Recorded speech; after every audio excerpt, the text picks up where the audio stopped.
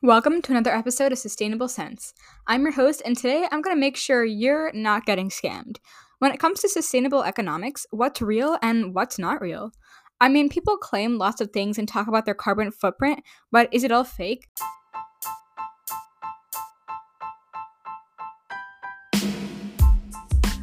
Welcome to Sustainable Sense, where we invest in climate defense. You're in for our hot take on all things money, markets, and the environment. Today, we're delving deep into the world of carbon offsetting, separating fact from fiction, and exploring the economic dimensions of this hot topic issue. So basically, carbon offsetting is like a financial transaction for the planet.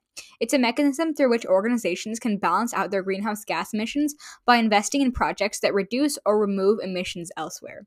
So these projects can range from reforestation and renewable energy development to methane capture and energy efficiency improvements. So basically, it's about achieving a net zero carbon footprint by offsetting emissions in one area with reductions or removals elsewhere. And I'm sure someone out there is wondering, is this really effective? Now, here's where things get interesting from an economic standpoint. On the one hand, carbon offsetting can be seen as a win win for both the environment and the economy. By creating financial incentives for emission reductions, it fosters innovation in clean technologies and stimulates investment in sustainable infrastructure. So, this, in turn, can lead to job creation, economic growth, and enhanced competitiveness in a low carbon world. However, there are also economic challenges and ethical considerations to contend with. So, for example, the quality and effectiveness of offset projects can vary widely, raising questions about additionality, permanence, and leakage. So, are these projects actually delivering the emissions reductions they promise, or are they simply greenwashing tactics designed to bolster corporate reputations? But on top of this, there's the issue of equity. Carbon offsetting projects have the potential to benefit affluent communities more than marginalized ones, exacerbating existing inequalities. So, for instance, reforestation projects may compete with indigenous land rights, while renewable energy installations could displace local communities or disrupt traditional livelihoods. It's a delicate balance between environmental integrity and social justice, one that requires careful consideration and inclusive decision making processes, because in this world, no one should be left out. But fear not, because there are shining examples of companies leading the way in responsible carbon offsetting. Plus, if you guys have listened to previous episodes, you've probably heard me mention these green companies as being good impact investments. So take Patagonia, for instance. They've not only reduced their own carbon footprint, but have also invested in projects that restore ecosystems and mitigate climate change. So, by prioritizing transparency and accountability, they've set a high bar for corporate sustainability efforts. The fashion sector bears a significant responsibility, accounting for a staggering 10% of global carbon emissions, surpassing the combined emissions of international flights and maritime shipping. Every facet of the clothing industry contributes to the climate crisis in varying degrees. The majority of garments are manufactured in facilities heavily reliant on energy derived from coal and gas. So, without intervention, the clothing industry is projected to demand 3 times as many resources to meet consumer needs by 2050, posing a dire threat.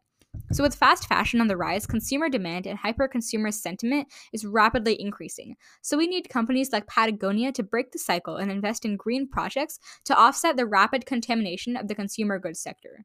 So, to secure a sustainable future, fundamental transformations within the clothing industry are imperative. And let's not forget about Apple, a trailblazer in the realm of carbon neutrality. Through a combination of emission reductions and high quality offset projects, they've achieved carbon neutrality for their corporate operations. But they're not stopping there. They're also working to increase the lifespan of their products and promote a circular economy, making sure all parts of the products can be reused and repurposed in the future. So, where does that leave us? Are we being greenwashed, or is this truly something that can help us? Well, it's clear that carbon offsetting isn't a one size fits all solution. It's just a tool in the toolkit for addressing climate change, alongside carbon pricing, regulation, and technological innovation. To truly tackle this crisis, we need a comprehensive approach that combines policy measures with corporate leadership and individual action. Now, don't just hear it from me, but let's hear it from our AI pal.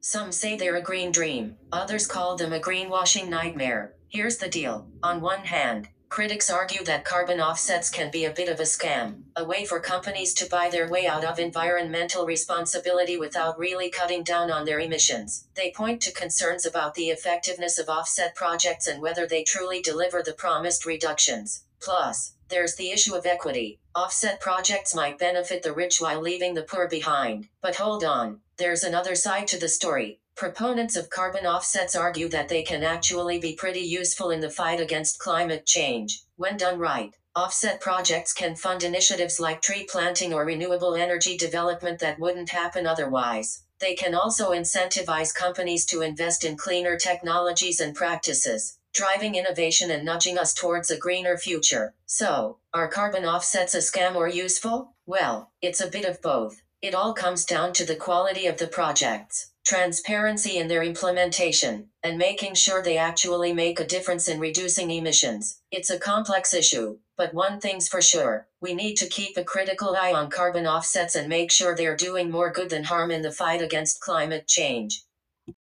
Well, that's where you come in, listeners. I know it's hard to get out of the hyper-consumerist mindset, but make sure your money is where your values are. By staying informed, supporting companies with genuine sustainability efforts, and advocating for systematic change, we can all play a role in shaping a more equitable and sustainable future. So let's keep the conversation going and work together towards a brighter tomorrow. Well, that's all for today, so we'd love to hear your thoughts on carbon offsetting and what steps you're taking below in the poll. So share this episode with your friends, family, and that neighbor who stress shops all the time. So who knows what you can accomplish if you put on your headphones and give Sustainable Sense a listen.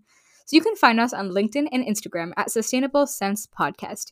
If you have any questions or episode suggestions, you can email us at sustainablesensepodcast@gmail.com. Again, that's sustainablesensepodcast@gmail.com. And until next time, this is your host signing off. And as always, invest your sense in climate defense.